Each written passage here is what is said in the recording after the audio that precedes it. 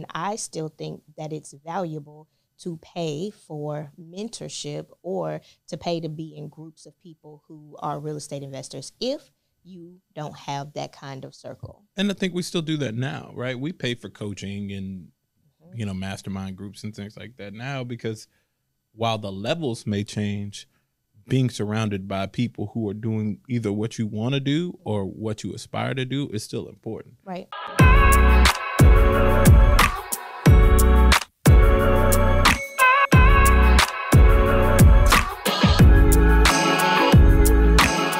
Hey guys, this is Aisha Shelton. And this is Kevin Shelton. Welcome back to Marriage and Real Estate. Welcome back to another week. It is another week. It is. So this week, what are we talking about?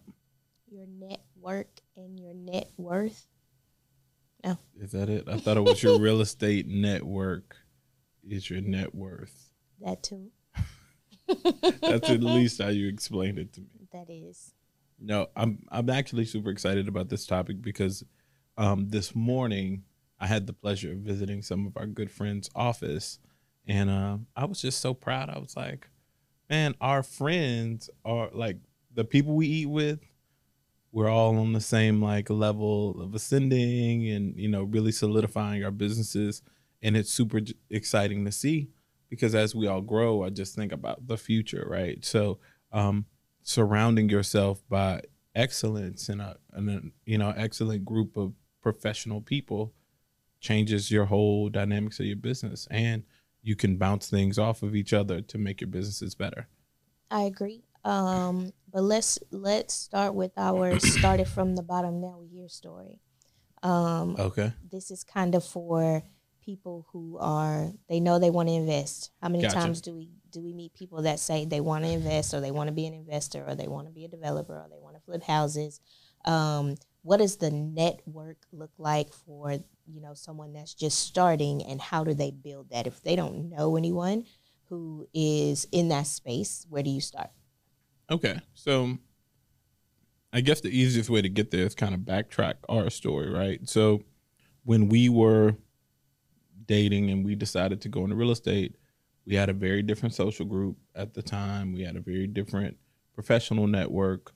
You were part of organizations that were like business professional organizations. So our lives didn't reflect real estate. Mm-hmm. They reflected whatever our lives were at the moment, right?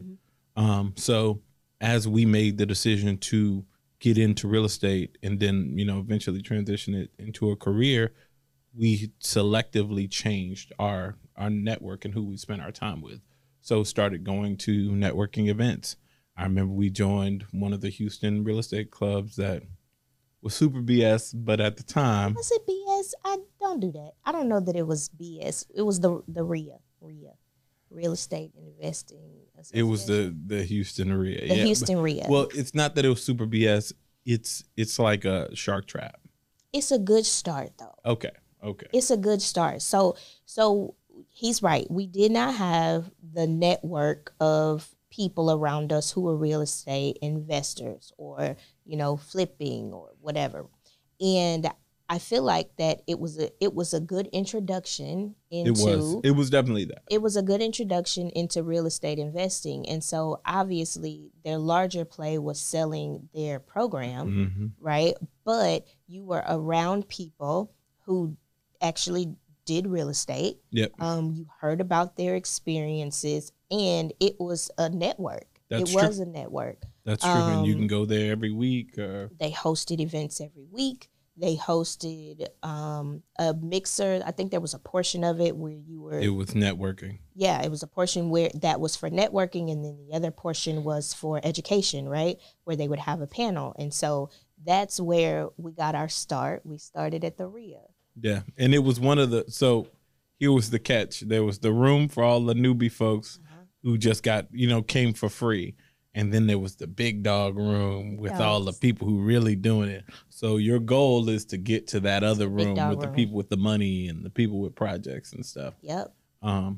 And we were in that room quite a bit, but in the big dog room? Because we paid for the VIP, whatever. Yeah, there were different levels, right, that you could pay for. That's how we ended up in the big dog room. It was interesting, right? But I feel like it was a good introduction. It was. That's true. Our most I guess the most valuable education we had came for free. That's true. And so that was nice. However, you may not always have that opportunity. And I still think that it's valuable to pay for mentorship or to pay to be in groups of people who are real estate investors if you don't have that kind of circle. And I think we still do that now, right? We pay for coaching and, you know, mastermind groups and things like that now, because while the levels may change, being surrounded by people who are doing either what you want to do or what you aspire to do is still important. Right. All right. You know, if you're a millionaire and you want to be a billionaire, you could pay for the rooms to be in the rooms with billionaires. If you know, not a nair. If not a nair. If you're 1,000aire, you want to be a millionaire, you hang out with exactly you pay to hang out with millionaires. The easiest way for you to access that level of wealth is to be around those people who are doing those things. I mean, even from the ideas, the conversations, the levels of conversations that those folks have is just much different than your average everyday folks. You know, when we were in professional circles, it was, how do I get raises at my job? How do I, negotiate my salary?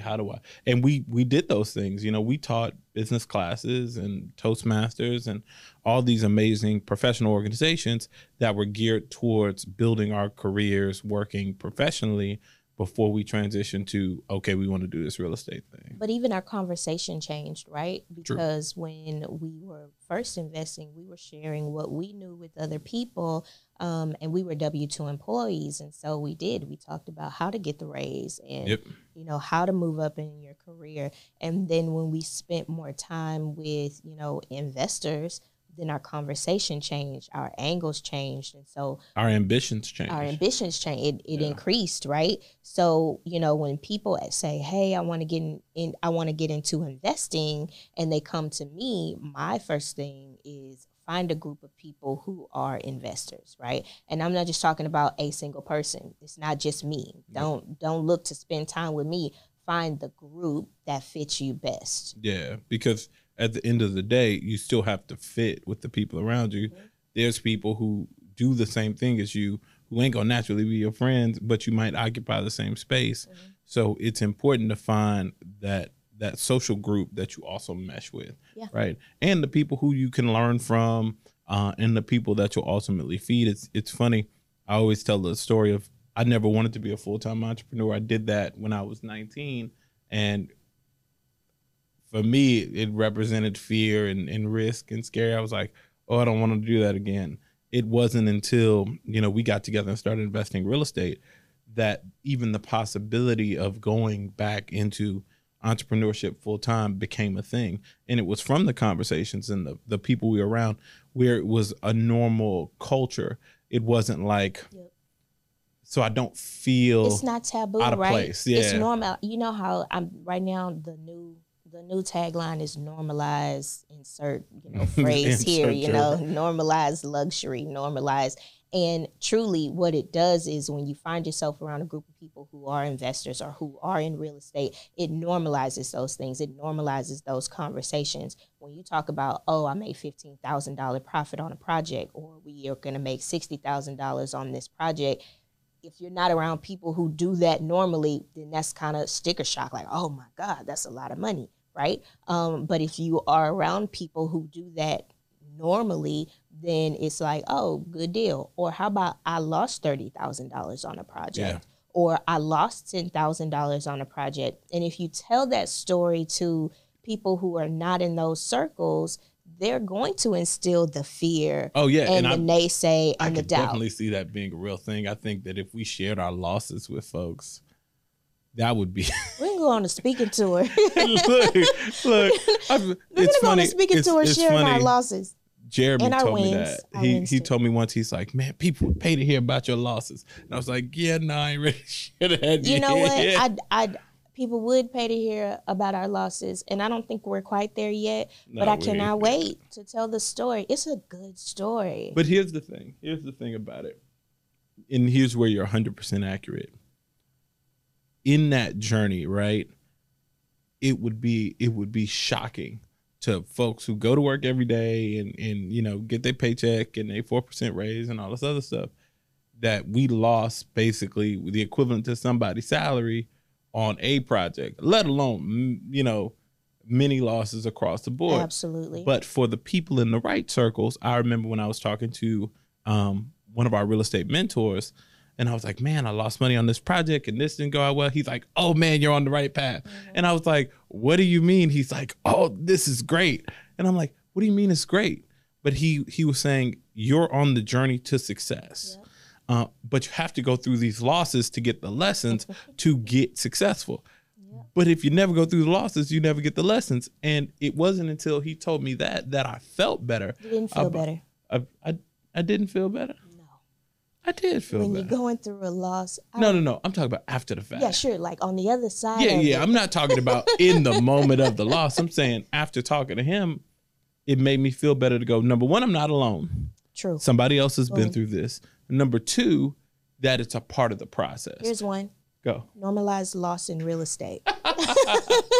Yeah, because everybody publishes in these wins right here. Listen, normalize loss in real estate. Because it's a thing. It is a thing. It's a part of it. It just as and much as you win. And it doesn't mean you end. It doesn't mean you die. It doesn't mean like... You shouldn't. Yeah. Loss shouldn't mean stop. Okay, so if you are at the point in your real estate investing career where you are at a loss, keep going. It's not over until you stop. And that's, I feel like what we learned is that it's not over until it stopped. And so when your network is having these kind of conversations, yep, it becomes normal. So you really have to surround yourself with people who are having these experiences, have had these experiences, because you cannot talk about this to your parents or your friends, because they will have you feeling like the low. Now, and see, the funny thing is, or that you're crazy. That's true. Definitely make you feel crazy. Yeah, because I mean, it sounds crazy. No, like, it does, what? You lost $30,000 and you want to keep doing this? That's crazy. So here's the funny thing about that, though. In the moments of the loss, right? Like that it's almost like a switch. It's like flight or fear, flight or whatever. Mm-hmm. And you go, oh, I gotta quit this, and that's when you should dig in, right? And in construction, there's a point in a project. It's like the point of no return, right? It's like right when you're breaking the ground on a foundation. Now you could stop there. You could sell the land. You could back out. Mm-hmm. But once you pour that slab, you in it. It's like a marathon, or a half marathon. Yeah. You 7 miles into a 14-mile race. Either way, it's 7 miles back. Right. So you have to dig in to go forward. Yeah. Because if you just go backwards, it costs you just as much as going forward. It don't make sense. Yeah, but I mean, it truly matters, especially when you're going through stuff like that. And I feel like we had people around us that had been through that before, mm-hmm, had been through loss before, and they encouraged us, yep, right, to keep going. And it really was normalized. Like, yep, it was normal. Like, yeah, this is a part of it. And I'm like, what? And that's 100% a credit to our network. Yeah. Because at the time and we're still completely surrounded by folks, mm-hmm, in our industry or whatever. Sure. So it wasn't easy to go through it, but it was easy to feel comforted by seeing all these other people who are still surviving. Yeah. 20 years in, yeah, 15 years absolutely in, 10 years in, absolutely, who've been doing this every day, and they go, oh yeah, you'll be all right. Next year will be a better year, or this will be whatever. And you'd be like, but how am I gonna live till next year? It's like, right, oh, you'll make it. And absolutely, now that we're on the other side of a lot of things, it's like, oh yeah, you can make it through that. No, I'm ready to tell somebody. I'm ready to tell somebody now. You can make it. You can survive. They'd be like, no. I'm like, oh yeah, this is the great part. It's not funny. It's funny. It's funny now. Hindsight is hilarious, and vision is definitely 20/20. But let's talk about knowledge. How your network brings you the knowledge, right? For sure. So my dear old husband here was like a single man's game. Not single like single without a wife, but he always tried to figure things out on his own. And I was always like, get a mentor, find somebody to, and he was like, no, I can figure this out. I got this. I can do it. Here's a disclaimer. You could beat your head up against the wall if you want to. There's easier ways to do it. Not that you can't figure it out. You can. But it's real hard. And there's cheat codes out there. It is. And so when you are surrounded by people who do this, they can give you that cheat code, right? So you could spend $1,500 learning a lesson, or somebody can part 3 words, and you don't have to spend $1,500. And so again, making sure that you're surrounding yourself with people who do real estate, because I don't know how many times I've heard in this market that we're in right now, well, my mom said it wasn't a good time to buy a house. Ma'am. So, funny story. Does your mom sell real estate? Funny story. I was in the bank, and I got into this interesting conversation. Now, I walk around in Park Street gear all day, and the guy asked me, oh, well, what do you do? You know, I'm building real estate, da-da-da-da-da. So that's when he proceeds to tell me about his coworker who told him it's not a good time to buy. Or he said it's not a good time to be in real estate or something like that. And this was like right before the market got super hot. This was like last year. Got it. So I'm like, no, it's a good time to buy, you know, whatever. So then the coworker walks up. He's like, no, because I this and that and this. And I had one question. Have you ever bought a home? No, I ain't never. I'm just watching the market right now. Oh, okay. As somebody who buys and sells houses for a living, and somebody who ain't never bought a stick of gum. A stick of gum, though. I'm just saying. Like, bro, don't tell me about no real estate when you ain't bought no real estate. With that being said, trust the experts. Trust the people who are doing it instead of the people who are writing about it, heard about it, saw it on Facebook, Their mama's cousin, somebody bought a house. Saw a meme on Instagram that said, you know, X, Y, and Z. Such and such has a T-shirt that says real estate and money, and now they're a real estate investor. Yeah, so trust the people who are the experts. And really, if we're going to talk about normalizing something, social media needs to really normalize like the trials and tribulations, and I think we all could learn from that. I'm just talking about in general. Even as a real estate agent, I don't know if that's gonna happen though, because social media is so much cap. Yeah, I know, but that's what I'm saying. People want to relate to people, gotcha. And I think that it's very relatable. Even as a real estate agent, like I have my trials and tribulations, but if you look at my timeline lately, all you see is me winning awards and being, you know, not being acknowledged as top producer within my brokerage. But there's been times where it has not been that easy, but it looks really glamorous. It ain't that easy now. It ain't just times where you said times where it hasn't been that easy. It's not easy now. Every day we work really hard. We just enjoy what we do. We work mad hard, and we're always working. Not all the time. I don't work hard all the time. I work hard all the time. You don't. That's not true. Cap. When do I work? When do I not work hard? Call Cap when you see Cap. Cap. When do I not work hard? Kevin, you don't work hard all the time. That's even that normalized acting like everything's not hard work. Like, oh, this is hard work. Sometimes stuff is easy. Normalize that. I'm not going to argue with you on the podcast. Okay, because that's not what the people came for. All right, darling. Now you mad. I'm not mad. You deflated. I'm not deflated either. Okay, so tell me more about this network. You're so extra. You know, I low-key hate the fact that people see our whole ass relationship on the podcast. Yeah. Because these are the real conversations that we have. And years ago, Aisha used to be like, people really need to hear this. They need to hear us have these conversations. True. And this is what these conversations go like. So when y'all see us back and forth and spatting and whatever, it's the same way in the car. It's the same way in the bed. That's true. Whenever we're around people and we have a marital disagreement, I go, you know we married, right? So please excuse us for the moment. But this is what it looks like to be married to your spouse and to do business with your spouse every day. And sit across from your spouse. Sometimes it can be a healthy exchange. It's not unhealthy. For the most part, it's a healthy exchange. Yeah, it's not unhealthy. I love you, darling. Cap. Cap. Love me today. No, I'm married to you. I like you every day. I know. And I love you every day, too. I know. You do. And you be getting on my nerves, but I still love you. That's marriage. You know, God gave you a soothing balm to make everything. Oh, God. Now that's cap. That's cap? That was lame. I don't know. That was a dad joke. All right, moving on. Anyway, network. I think that's it. I don't know if we have nothing else. I mean, okay. So, sum it up. Let's get some summation points. Okay.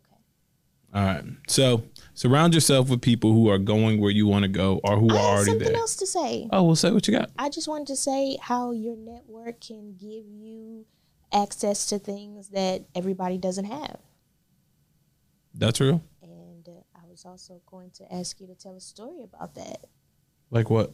Like, you know, a person who has a good deal on, I don't know, Windows, and not everybody has that good deal on Windows, but because you know the right people, you can get a good deal on your Windows. Deal? I don't know if that's a good... Why? I don't know if you're telling the story in a way that makes sense, but I can tell the Windows story if that's what you're alluding to. Okay. So, okay, I'll tell the Windows story. There's a Windows shortage. There's a Windows shortage currently. If you know the right people, you can get Windows too. That's not necessarily true. So anyway, I have a connection with other builders like me, and we work collaboratively to make things happen for each other. So with there being a Windows shortage, if somebody found some Windows or somebody has a supplier who they're working with who has Windows, you know, we can leverage those relationships. So this particular situation, the Windows supplier that I've typically worked with, who I don't do credit with, my builder friend does credit with. So when they cut off all supplies and said, hey, we're only dealing with our credit accounts, he said, well, hey, you can order through my credit account, no problem. Great. Even though the supplier came back and said, we're not going to do orders at all. And then we all ended up having to find somebody else. But that goes back and forth. So when I found a person who was able to take my window order, I gave that information to him so that we can all go forward together. So it's the power of the network. It's the power of the network. I didn't want to overcomplicate it with the details of the story, but the power but you've been making the story. Yeah, you know the details. All I'm saying is the power of the network. So while there are some developers who are having a very hard time finding Windows, Kevin and his network have been together to find said Windows. That's all I'm saying. That is true. So it's the same thing on any of the projects that you're working on. So it's not only important that you build relationships with people who are in real estate, that it's also, or who do real estate and real estate investing, but it's also important to build relationships with vendors. It's important to build relationships with subcontractors, because everybody wants to know who's the who that can get you what you need. And if you know the right people and you do right by those people, then again, your network is your wealth. So you can have your network can be a wealth in so many different ways. There's the people that normalize what we do and the profits and the losses. There's the network of people who can help you to get the things that you need, materials wise. And then there's also a network of people who can help you learn curb those lessons, right? Those very expensive lessons. Somebody can just kind of give you the game, and that's worth its expense in spades, if I do say so myself. No, true story. I agree. I think that was a good summation. Okay, thank you. Well, for those of you who don't know, or we haven't really talked much about it yet, in Marriage and Real Estate, our goal is to create a network of like-minded people to come together. And as we grow and this family grows, you know, our goal is to put other couples together that plan on spending time together. So look forward to things coming in the future, Marriage Real Estate Society and other opportunities to get with other couples like that. But other than that, you know, concentrate and be very strategic in who you spend your time with, and your network is your net worth. Cool? That's true. That's cool. Well, this is the Marriage and Real Estate Podcast. It's Kevin. It's Aisha. We out.